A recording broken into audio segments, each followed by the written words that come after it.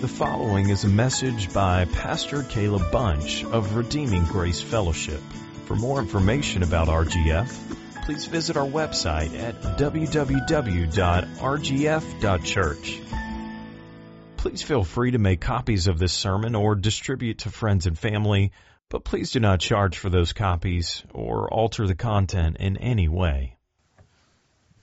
If you grew up in a family that was anything like mine, then you know that middle names exist for basically one purpose and one purpose only, which is to inform you as a child that you are now in trouble. When I was growing up and I heard my mother say, Caleb Scott Bunch, I knew I was busted.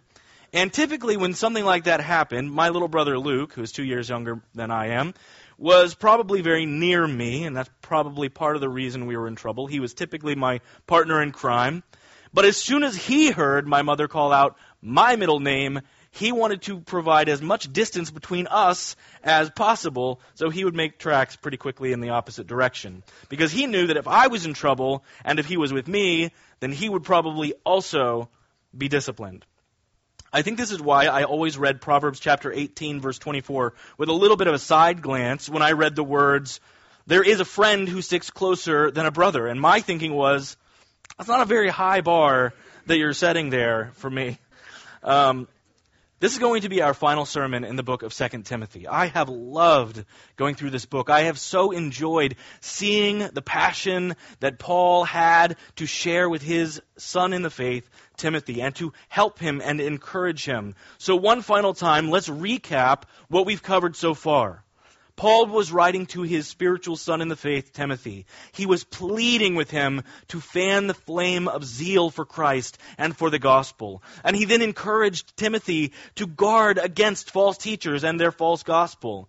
And the way that Timothy is to protect the true flock at Ephesus was by preaching the gospel faithfully in accordance with the Scriptures.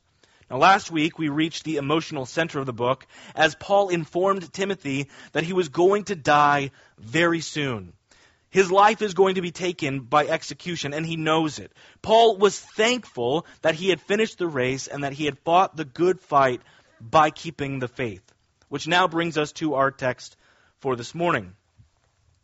Paul is going to inform Timothy about faithful friends and about unfaithful frauds. He's going to display what it looks like to be hard-pressed on every side, but not crushed. He's going to show us what it looks like to be perplexed, but not in despair. He's going to give us a visual depiction of what it means to be persecuted, but not abandoned, and struck down, but not destroyed. So as we read the final words of Paul that we have at least recorded, we're going to see that there is indeed a friend who sticks closer than a brother. Please follow along in your own copy of the Scriptures, 2 Timothy chapter 4, beginning at verse 9. Do your best to come to me soon. For Demas, in love with this present world, has deserted me and gone to Thessalonica. Crescens has gone to Galatia, Titus to Dalmatia. Luke alone is with me. Get Mark and bring him with you, for he is very useful to me for ministry. Tychicus I have sent to Ephesus, and when you come, bring the cloak that I left with Carpus at Troas, also the books, and above all, the parchments. Alexander the coppersmith did me great harm. The Lord will repay him according to his deeds.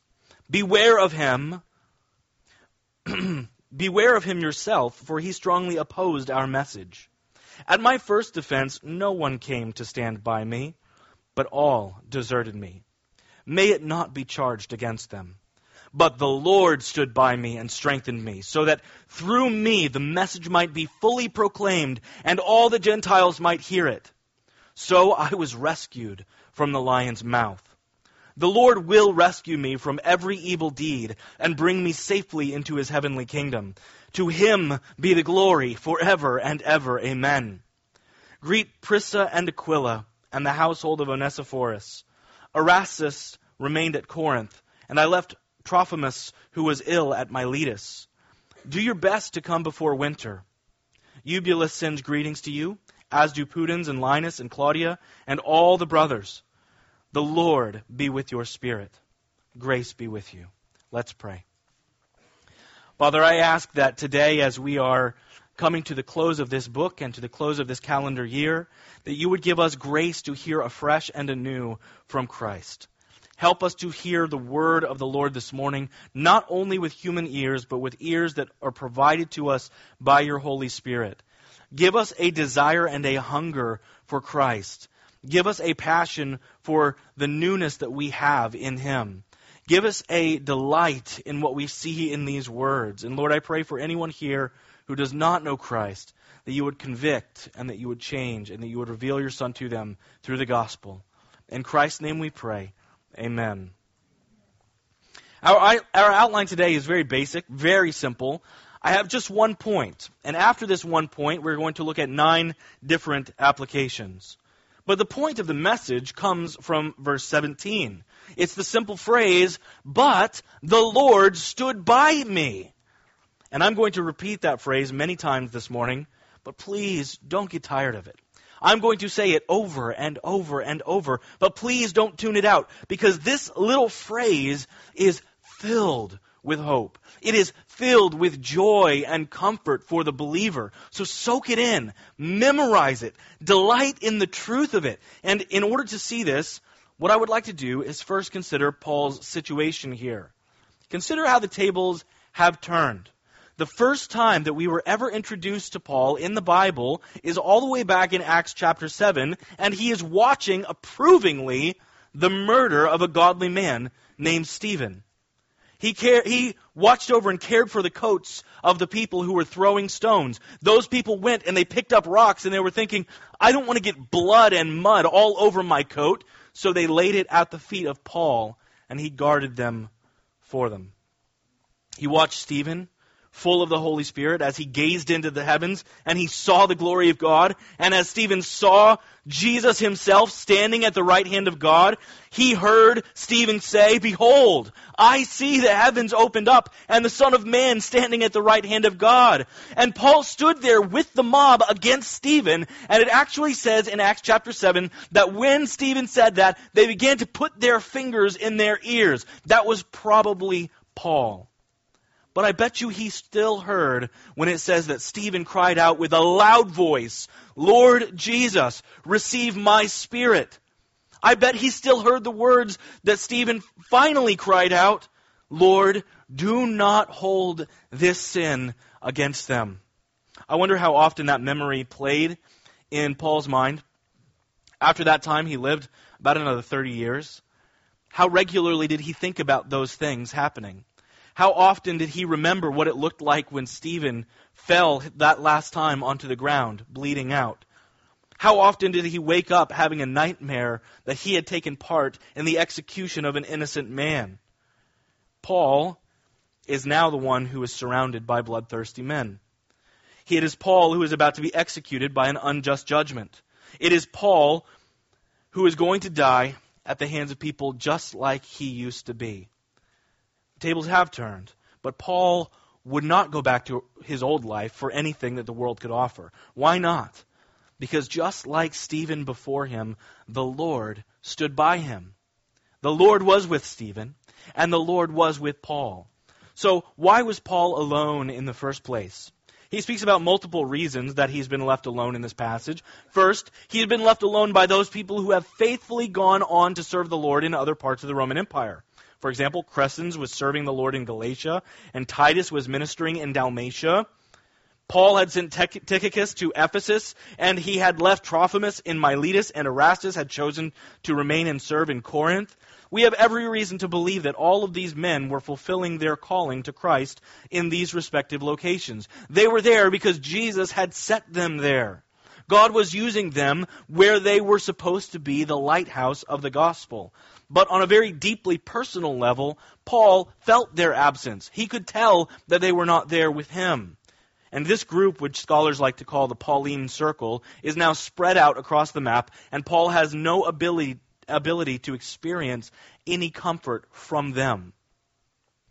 It's important to remember that even the people that you love the most, and even the people that love you the most, and even the people that love Christ the most along with you, will not always be able to come and comfort you. They may have been providentially placed in other places for other reasons, and they cannot come and be with you. But the Lord stood by him. Even though they were at a distance, the Lord stood by him. But not all of those who deserted Paul were for good reasons. Demas was in love with this present world, so he ran. He deserted Paul, and he went to Thessalonica. And this sort of betrayal can happen to you, and it can happen to me. And this sort of betrayal happens all the time. People are self-serving, and they will regularly fail you. Unsaved people will fold under pressure and the threat of persecution. Demas ran away, but the Lord stood by him. And Alexander the coppersmith, he had apostatized, and he was intentionally seeking to cause harm to Paul and to the gospel. Paul emphasized this by warning Timothy and saying that, quote, he has strongly opposed our message. This is not just a dislike of Paul the man. This is a dislike of everything that Paul stands for. The man Alexander was desirous to tear down the kingdom of God by destroying its foundation of Christ and the gospel. This man had become an enemy of Paul because of the message. And opposition like this arises in our lives too. There are those who will try to destroy you because you love Christ and because you hold firmly to the gospel. People are not simply happy to leave you behind. I don't know if you've seen this in our culture, but there is a war against those who love Jesus. Instead, people make it their aim to destroy Christ and his people, and it's evident from this text that Paul had genuinely felt that kind of hostility from Alexander. He felt it. It was very real to him. But the Lord stood by him. Then he says, Luke alone is with me. This little phrase, the way that he words it, is very interesting. Luke alone is with me. Just Luke. Now, it seems like Luke is not much help to him in this case. Perhaps Luke lacked the physical fortitude to remain in the dark, dirty cell of the Mamertine prison. Perhaps Luke was very old and unable to scale the rope up and down to the prison floor.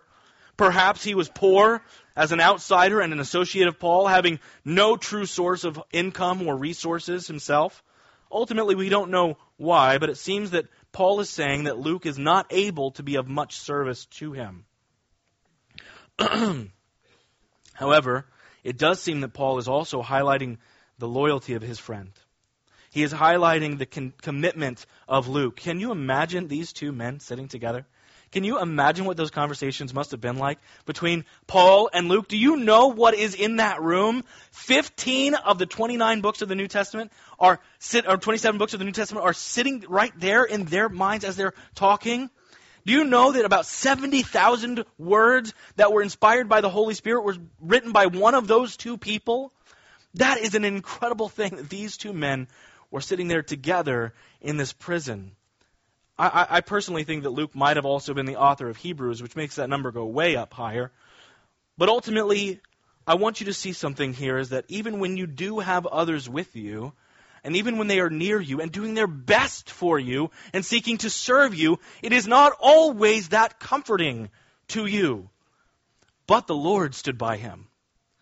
And as for the anonymous others that are in this text, they all deserted him. Paul writes this devastatingly chilling phrase in verse 16. He says, at my first offense, no one came to stand by me. And then he could have left it at that. But he included, but all deserted me. The more I learn about Paul and I come to see him as the real human being that he was and not some mystical ancient figure, but the real Paul, I cringe when I come to this verse. I think of how heartbreaking it must have been when the judge asked, is there anyone willing to testify on this man's behalf? And Paul looked around to see who would represent him. And as he looked, he saw no one. No one on his side. Just like Jesus, when he was accused falsely, there was nobody to stand next to him. But the Lord stood by him. He says in verse 17, but the Lord stood by me and strengthened me. How was Paul able to stand firm in the midst of this kind of danger? How could he do that? He was experiencing the full weight of the Roman Empire's hatred for Christianity on his shoulders. He was being threatened with execution. He knew that his name was going to be publicly smeared, and he knew that the Roman government was going to make a spectacle out of his death. How did he stand? But the Lord stood by him and strengthened him. That is how. The word strength here is the same Greek word that Paul used when he wrote the words and the introduction of the armor of God in Ephesians chapter 6, verse 10. It says, finally, be strong. Does he just tell them to be strong? No. Be strong in the Lord. And in the strength of your might? No. In the strength of His might. And it is the same word that he used in the famous verse, Philippians 4:13, when he said, I can do all things through Christ who strengthens me. My strength is not something that I can conjure up in and of myself. It is external to me, and it comes to me from Christ. Paul stood firm because Jesus was there, standing right next to him. Jesus upheld him, and if Christ would have taken away his support for even a moment, Paul would have crumbled under the weight of the pressure, and you would too. But if you're in Christ, Christ stands by his people. Part of God's amazing grace is that we are never apart from our God, just as Jim mentioned earlier, that He is Emmanuel, God with us. He is always with us, even to the end of the age. There is no battle that you fight on your own. There is no enemy that can defeat your king. Paul says, so I was rescued from the lion's mouth. Now, this is probably a figurative statement. It's probably not literal. We don't have any historical reason to believe that Christians were already being fed to the lions this early on. Also, as a Roman citizen, beheading was the only legal form of execution that could be given to him. However, it is possible that somebody threatened him with execution by lion. Regardless, Paul was spared from his first trial. Now he's awaiting a final hearing, and he knows that at the conclusion of that hearing, it will result in his death. And notice, not only does Paul say that the Lord rescued him in the past tense, Paul knows that his execution is at hand, so he adds the future tense, the Lord will rescue me from every evil deed and bring me safely into His heavenly kingdom. It's coming. The deliverance, the rescue, it is at hand. Matthew chapter 10, verse 28 says, do not fear those who kill the body and cannot kill the soul. Rather, fear him who can destroy both soul and body in hell. Paul knew that death was just a doorway. He knew that as soon as he closed his eyes, that he would open them in his heavenly home. The Lord would continue to stand by him until the time came when Christ would personally escort Paul into eternal glory. And then Paul would stand by the Lord always and forever. There's an old hymn that encapsulates much of what I've just been saying. It was originally written by a German woman. We know practically nothing about her. In the scope of world history, she is seemingly insignificant, except for the fact that she wrote these words. And then it was translated into English by faithful Christians who were being persecuted in Scotland by the queen that we know as Bloody Mary. The people of Scotland and the faithful Christian church were fearful because the Englishmen were being arrested. Those faithful English Christians were being tortured and being killed by this woman. And so they took this hymn and they used it as an encouraging call to their souls to stand even if it meant that they were going to die. And this song is called Be Still, My Soul. So I want you to listen to those words in light and through the lens of 2 Timothy chapter 4. It says, be still, my soul. The Lord is on thy side. Bear patiently the cross of grief or pain. Leave to thy God to order and provide. In every change, He faithful will remain. Be still, my soul. Thy best, thy heavenly friend, through thorny ways leads to a joyful end. Be still, my soul, when dearest friend depart, and all is darkened in the vale of tears. Then shalt thou better know His love, His heart, who comes to soothe thy sorrow and fears. Be still, my soul, the waves and winds shall blow. His voice, who ruled them while He dwelt below. Be still, my soul, the hour is hastening on, when we shall be forever with the Lord. When disappointment, grief, and fear are gone, sorrow forgot, love's purest joys restored. Be still, my soul, when change and tears are past. All safe and blessed, we shall meet at last. The Lord stands by those who belong to Him. You're not alone. The grace of God is with you. Even when the world around you seems to be against you completely on every side. That's why Paul wrote in Romans chapter 8, verse 31, if God is for us, who can be against us? And the implied answer, of course, is no one. So stand firm. Be strengthened, knowing that Christ has gone before you. He has gone to the cross to save you. Knowing that Jesus rose, and therefore you too will rise. Knowing that Jesus lives, so you also will live. And that He is daily the one who is upholding you. As we transition now to a time of considering application from this text, please don't shift gears away from this grace that we've been talking about. Because if you attempt to apply what I'm about to tell you apart from the grace of the fact that Christ is with you, then it will devolve into nothing more than legalism. Instead, I want you to be filled with strength that comes from knowing Christ's love for you, and the natural reflex of your soul is to respond by loving Him. We're standing now at the precipice of a new year. The rushing river of time is about to wash us out of 2018 and right into 2019. And when the calendar shifts over to January, people all around the nation and probably the whole world are going to begin making resolutions. Right? That's a thing people do. Most of these resolutions make it less than 100 hours before people forget them. But I'm going to give you 9 resolutions that I hope this year that you could apply to your life from this text so that you will be able to stand in the grace of our Lord. Resolution number 1, trust in Christ. If you're saved, if you are a Christian, then this text is calling you to trust Christ even when He leads you through paths of earthly danger, because you're safe with Him. So trust in the Lord with all of your heart, and do not lean on your own understanding. In all of your ways, acknowledge Him, and He will make your path straight. But there may be some people here who don't know Christ as their Savior. And if that's the case for you, thank you for coming. I am so glad that you're here.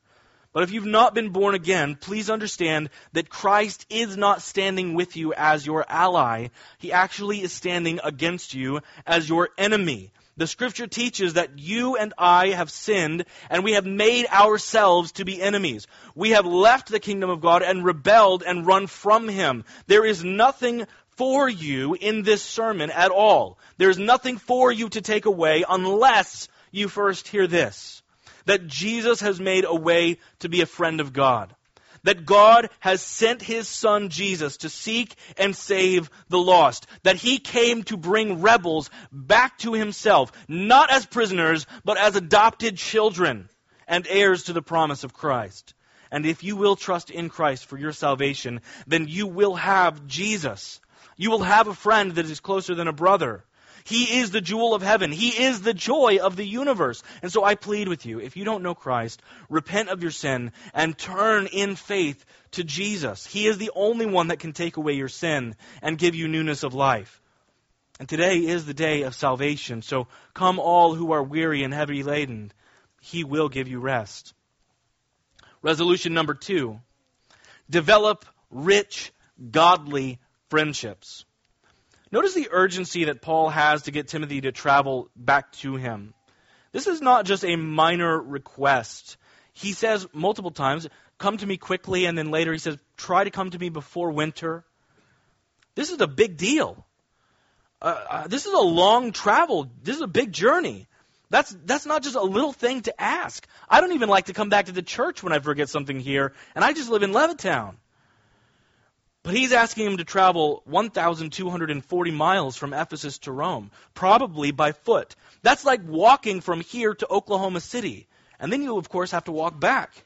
And Timothy would have probably been traveling either by himself or with a small party, which was quite dangerous. And Paul knew that he was going to be with Timothy forever in eternity with Christ, yet there is great joy that you have when you are spending time with your loved ones here on earth. He has one last chance before he dies to spend time with his spiritual son. So please consider the unlikely nature of this friendship. I want you to think for a moment about how absurd this looks to the world. Paul was a Jew, a Hebrew of Hebrews. Timothy was a Gentile, half Jewish. His father was Greek. Paul's first language was Aramaic. That's probably what he most naturally spoke. And Timothy's first language was probably Greek. They were not from the same country. They were not from the same generation. Paul was probably 20 to 30 years older. But they had come to be tightly knit together because of the gospel. They served the same king, and they loved one another in Christ. And church, the church that I love, I want to tell you, we are not good at prioritizing fellowship with one another. We just aren't. We have not done a great job of putting one another's time ahead of our own. We have busy lives and we have busy schedules, and I know traffic makes it really, really hard to get around, but I encourage you, don't let inconveniences deter you from developing lifelong, rich, godly friendships with a spiritual dimension to them. Gather together regularly and ensure that your gatherings include conversations about Christ and about His Word. We have many programs, and we have Bible studies and community groups and ladies' brunches and men's breakfasts. Go to those things. But beyond those things, don't use those as a crutch. Seek opportunities to live out your life with the brothers and sisters in His body, brothers and sisters in Christ. Don't let those things on the calendar become a substitute for true Christ-exalting friendship that produces godly fellowship. There was a quote that I wanted to find. I tried really hard to find it. It's by Andrew Fuller. I read it when I was in seminary, and it's in an obscure ancient document. Can't find it anywhere. But basically, he said this. I'm going to maybe butcher it a little. He said, anytime you see a great movement of Christ, you will, at the root of it, see that there is a group of godly friends. And God works through groups of people who love each other and serve one another and pray together and encourage one another. So second resolution for you this year, develop rich, godly friendships. Resolution number 3, fall out of love with the world. Verse 10 says, for Demas, in love with this present world, has deserted me, and gone to Thessalonica. What was his problem? What was Demas's issue? Paul does not mention the fear of man. He doesn't highlight Demas's desire to safeguard his reputation. Rather, he focuses in on his love for this present world that caused him to desert Paul. I agree with the scholars who say that this is evidence that Demas was not a true believer in Christ. Consider 1 John chapter 2, verse 15. Do not love the world or the things in the world. If anyone loves the world, the love of the Father is not in him. So how do you stop loving the world? How do you do that? It's by falling more in love with Christ.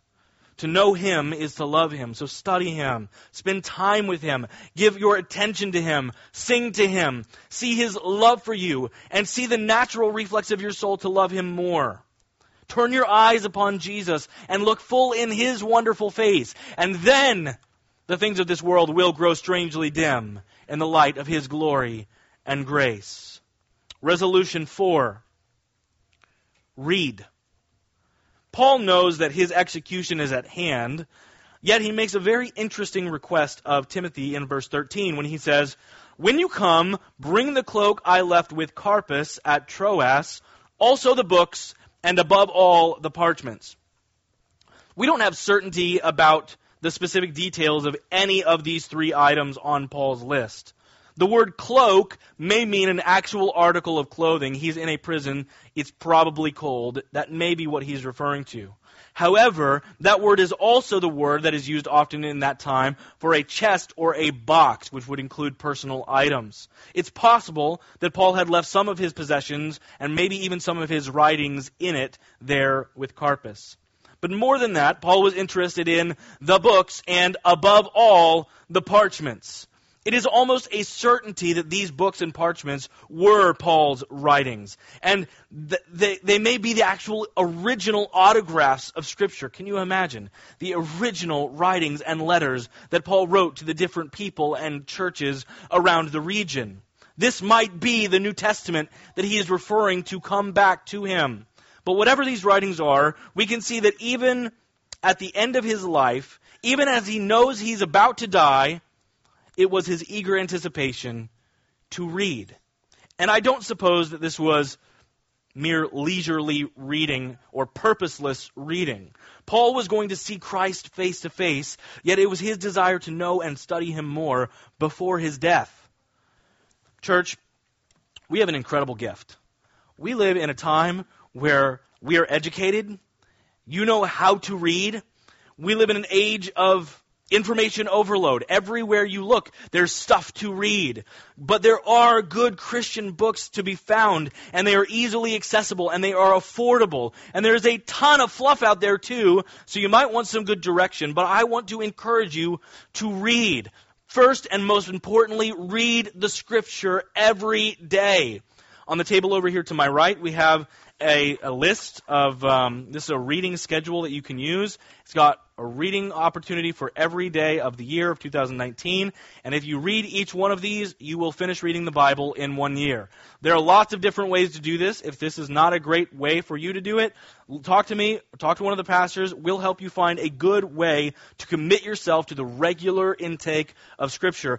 But be faithful to daily read the Word. Do not fall out of the practice of intaking the Scripture. Because you know what it's like. You miss a day, and then it turns into 4 days, and then before you know it, it's just Sunday to Sunday to Sunday. That's where you're getting all of your intake of the Word. And it's great to come to church. Thank you for being here. But if this is all you're getting, you are missing out on the treasure trove of grace that is to be found in the Word. So dig into the Word every day. Also, I want to encourage you to do other good reading. Read helpful books that will clarify for you and systematize what you are reading in the Scripture. On the table to my right, you're also going to find a list of 19 books to edify our church this coming year. These are suggestions from myself and from Mike and Steve and also from Jacob. These are 19 books that we want to encourage you. These are excellent opportunities to intake good truth about Christ. And these come from a variety of different directions, looking at Scripture, a lot of different things to study. But I want to encourage you to pick up maybe 1 or 2 of those books and read them this year. Love the Lord your God with all your mind. And part of that means setting your focus in the written Word. God has chosen to communicate to us by the written Word, so let's not ignore it. And let us grow and learn from other faithful Christians who have gone on before us and who have learned wisdom to pass to us. So, resolution 4, read. Resolution number 5, leave vengeance to God. Verse 14 says, Alexander the coppersmith did me great harm. And the response of the human heart is normally to say, now I want to do him great harm. But instead, Paul's response is, the Lord will repay him according to his deeds. Paul is not a mafia boss. He does not put a hit out on Alexander. In fact, he doesn't seek to get payback of any kind. He simply recognizes that God is able to deal with Alexander appropriately. Just pause for a second and think about this. There are 2 possibilities at hand. Either Alexander would eventually come to Christ and be saved, and therefore all of those offenses against Paul would be placed on Christ and have been paid for at the cross. That's option number 1. Jesus took care of it at the cross. Option number 2, God is going to judge him at the final day, and Jesus is going to stand over him in judgment forever, and in that case, Jesus takes care of it. God is better at dealing with these things than we are, and Paul was probably reminded of what he was inspired to say by the Holy Spirit back in Romans chapter 12, verse 18, Beloved, never avenge yourselves, but leave it to the wrath of God, for it is written, Vengeance is mine, I will repay, thus says the Lord. Brothers and sisters, commit to recognize that your enemies are not your problem. God will handle them. Don't repay evil with evil. Instead, overcome evil with good. Resolution number 6, forgive quickly. At my first offense, no one came to stand by me, he says, but all deserted me. That's verse 16. But that's not how it ends. He says, may it not be charged against them. Paul seems to indicate that these nameless cowards were not his enemies. These men and women were not actively seeking to destroy the gospel. Rather, they ran or they hid or they didn't come because they were fearful to stand by Paul. Earlier I told you about how I would sometimes get in trouble and my brother would desert me. Well, here's another side of the story. When I was about 7 and my younger brother Luke was about 5 years old, we went out to the end of my parents' driveway, and we lived right outside of town in the country, and our driveway was a long driveway, not made of pavement, but made out of these large chunks of river rock. And I told my brother, you know what, I have a fun game we could play. Why don't you try to throw rocks at these cars that are driving by and see if you can hit one? And he tried car after car, but he always missed until finally, boom, he hit one right on the passenger side door, and the driver immediately slammed on the brakes, and because of what kind of car this was, he immediately flipped on his lights and siren and popped out of the car and came over to us and grabbed us by the hand and walked us up to the front door and rang the doorbell and began to yell at my mom. My response was, I didn't throw any rocks. That was my brother. Luke did it. I didn't touch anyone.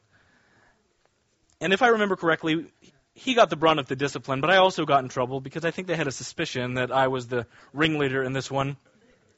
But the next day, it was like nothing had ever happened. The next day, it was like my brother had completely forgotten that this had taken place. The next day, it was like I had never thrown him under the bus. It was like he didn't hold it against me at all. Paul is showing us by his example what quick and full forgiveness looks like. He didn't hold their absence against them. He still loved them.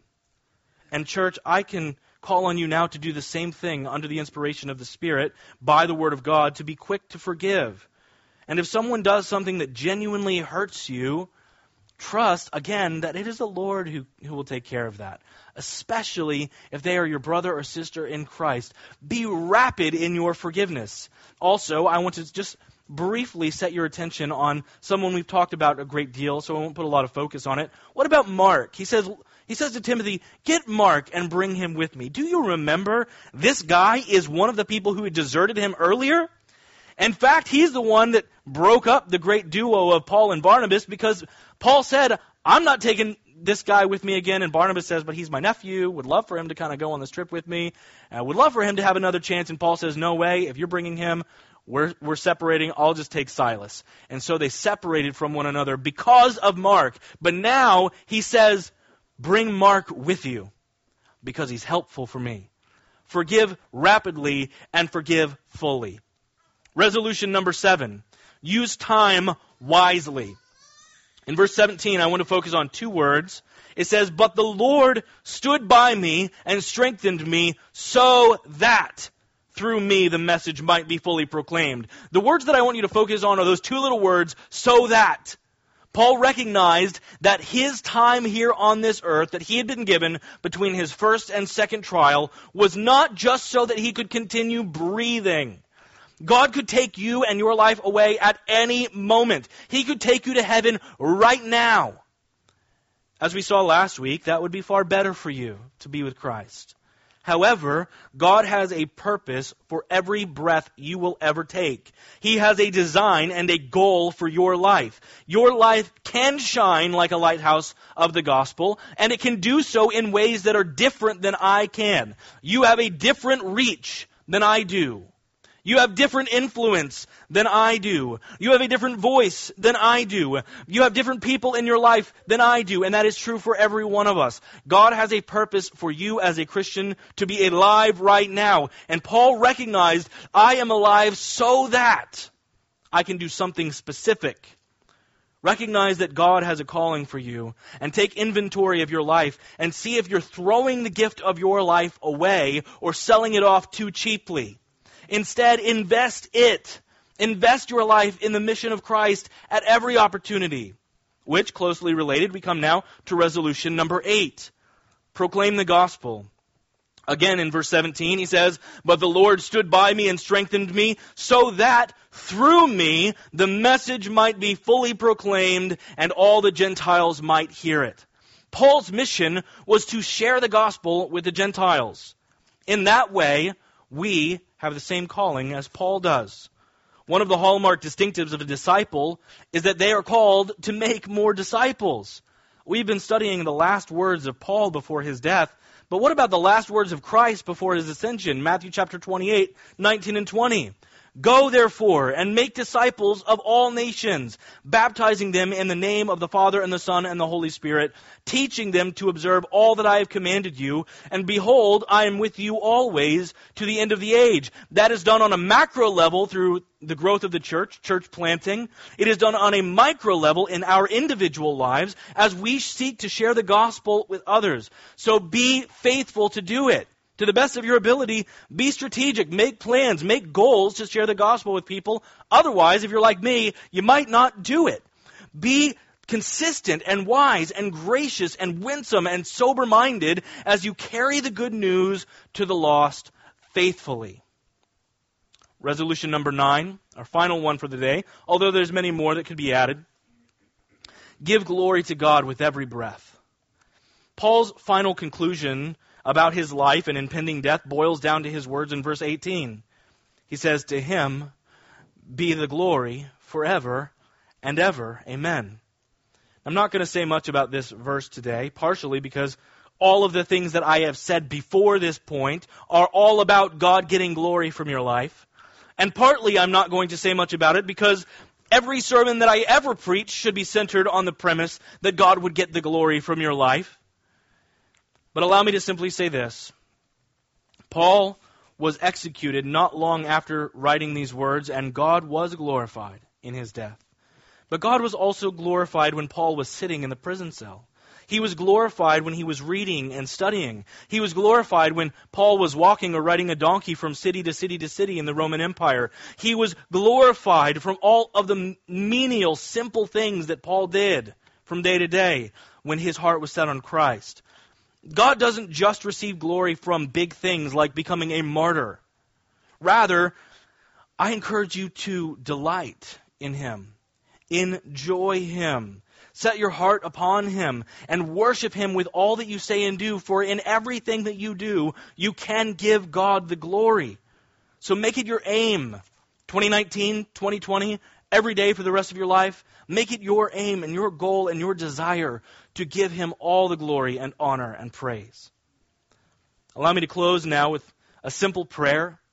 I'm not going to pray extensively for you this morning, although if you stay for the stay and pray, we'll have more time together in prayer. I simply want to close by praying over you this one simple verse from verse 22. Father God, I pray that the Lord would be with the people here. May the Lord be with your spirit. Grace be with you. Amen. Amen. This time, Jake's going to come forward and share the opportunities for service.